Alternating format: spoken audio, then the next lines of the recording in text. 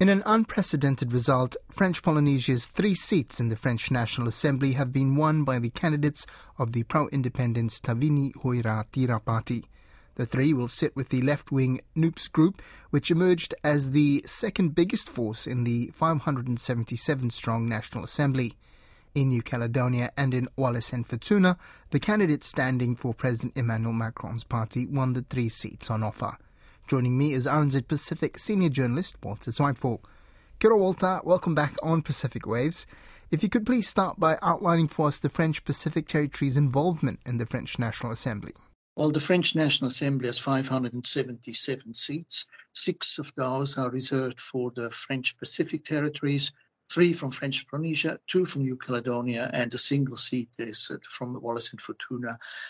Any French citizen can vote in this election. The restrictions that we have in New Caledonia for local elections don't apply.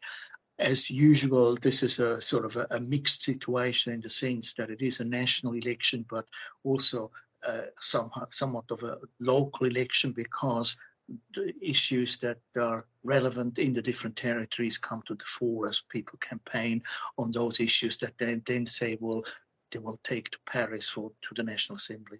And some of the most interesting or startling results coming from French Polynesia. Yeah, well, in French Polynesia, for the first time ever, the 3 pro-independence candidates made it through. It never happened before that the 3 pro-independence candidates would make it into the runoff round, but now they've also won all 3 seats. And what's sort of surprising in there is that it's a youth vote that carried a lot.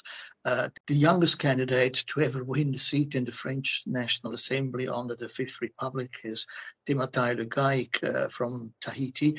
He's a 21-year-old who is a student interrupting his studies in order to stand in this election, and he won with just under 51% of the vote. He defeated Nicole Bhutto, who is a well-known, long-standing politician, former government minister of the ruling Tapura Hoira-Tira party. Now, the Tapura, which is the dominant party in the assembly, a party that has about 2/3 of all seats, is dominating across the territory, did not manage to get any of the 3 candidates into Paris. That, of course, is a shock for the president, Eduard Fritsch. He said they'll make it difficult for him to put his side to the French stage, to ask for French help and so on, because he's now have to see that his territory is being represented by people from the opposition. This opposition is pro-independence. They're making quite a big issue out of wanting to promote Maui, standing Maui culture. Le Gaïc, this young deputy, now said that because of the French constitution, there's only one people recognized in France, and that's the French people, and only one language is recognized. And he says, well, as soon as the Maui people or the indigenous people are recognized as a people, the Maui language can finally be made an official language in his territory. So he's got this view of pushing the Maui identity. Interesting as well is that the second candidate to make it into this assembly is Steve Shayu, and he's a Tahitian language teacher who has spent quite some time in the United States teaching Tahitian. And how has this come about? Like you said, this has never happened before. So what's happened differently? I imagine local politics play into this. Of course, final analysis is to be seen yet. But people are not happy with the economic situation, so you can say it's an anti-government move. At the same time, there is a feeling that the government has mishandled the pandemic in one way or another.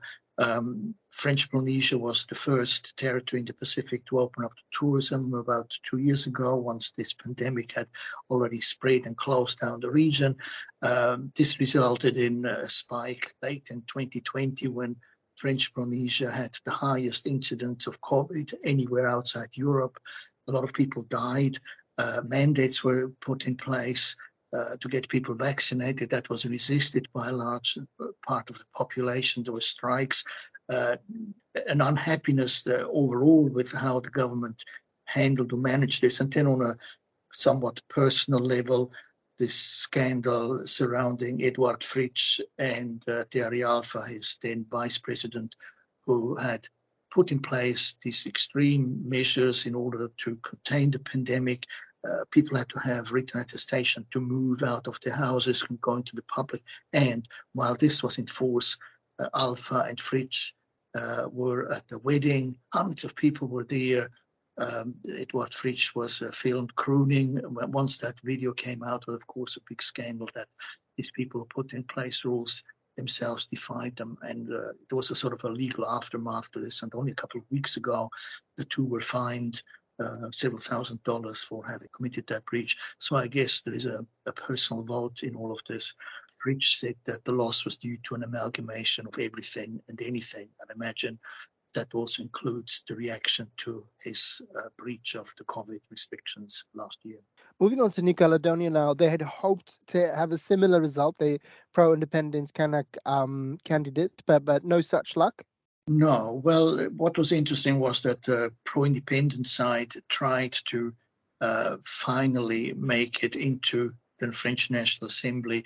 They decided, when they decided to run in this election, they decided to just have two candidates, one in each constituency. And in that sense, they were successful in making to the second round. But in New Caledonia, again, it's the local issues that are the decisive elements in how this is going to played out. And it was essentially a race about independence or not. While the legal side of this independence question has been settled in the sense that people voted against independence, the political side is still undecided because the right to self-determination of the Kanak people, that has not been extinguished by this. So it was again a for and against independence type referendum. And in this context, the pro-independence side lost. Nicolas Metzdorf is the mayor of Lafoa. He won in the northern and central part of New Caledonia, which is basically the main island minus Nouméa. He beat Gérard Régnier from the FLNKS. But here, as I said, this split between for and against independence is something that runs through everything. And in the areas where there is a mainly Kanak population, up to 96% of voters voted for Régnier.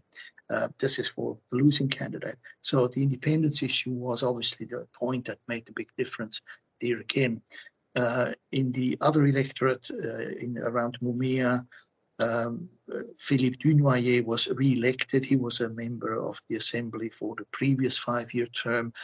He defeated quite clearly the candidate from the FLNKS, Wally Wahetra. Now, something has to be said about these two constituencies because the way the borders are drawn seem to somehow favor the anti-independence camp because it includes Nouméa and all the outer islands, such as the Loyalty Islands, Eubea, Lifu, Mare, and also the Isle of Pines. So you have the stronghold of the anti-independence party mixed in with that belt of islands, which always votes for independence. That, in a way, makes sure that the anti-independence side can retain a majority by weakening the pro-independence side. If those islands were included in the other electorate, which is the rest of the island plus some suburban areas of Nouméa, the outcome could be different, and one seat would go to the pro-independence party. So it's not a perfect reflection. It's just a result of how people felt or feel. Now, for Wallis and Futuna, a bit more straightforward? Wallis and Futuna is interesting from the point of view that the result is so close. There are only 16 votes that separate the two top candidates. Michaele Seo has retained the seat on the basis of these 16 votes, but I think the difference is so narrow that it's likely that there could be a challenge and possibly a recount. We'll have to see how this is going to evolve because the result is just too tight. They may not be fully compatible with the decisiveness that is required under French law. The winning candidate, Michaele Seo, is siding with the group of Emmanuel Macron, which, as we now know, has failed to win an absolute majority in the French National Assembly, but is the biggest party. Mr. Seo had been in the seat only because he was standing in for the previous office holder who had fallen ill and could no longer do his job. So essentially, there's no change if his election can be confirmed. Wrapping it all up, what's the significance of the changes, particularly in French Polynesia? But I guess these representatives in the French National Assembly, how much of an impact do they have on daily lives, day to day, in these French Pacific territories? Well, they're basically quite peripheral, given the sheer disproportion. If you have 6 MPs from the Pacific against 571 from the rest of the whatever French world, they don't really matter. They're however significant from in the point of view of being able to draw attention on a nationwide scale if they can speak in the National Assembly. So it's a platform for these politicians to bring to the attention of the French Assembly the challenges or issues that they want to raise. If they can win majority support, of course, it's another issue, because these representatives are tied to political blocs now. Half of the 3 that come from the Pacific will be with the Macron bloc. The other 3, that is the French Polynesian members, they will side with this new group that was formed around Jean-Luc Mélenchon, sort of the left-wing coalition that involves socialists and the Greens and so on. How this will then play out in the bigger scheme of things is, of course, difficult to say, because they are just a small voice in this large group.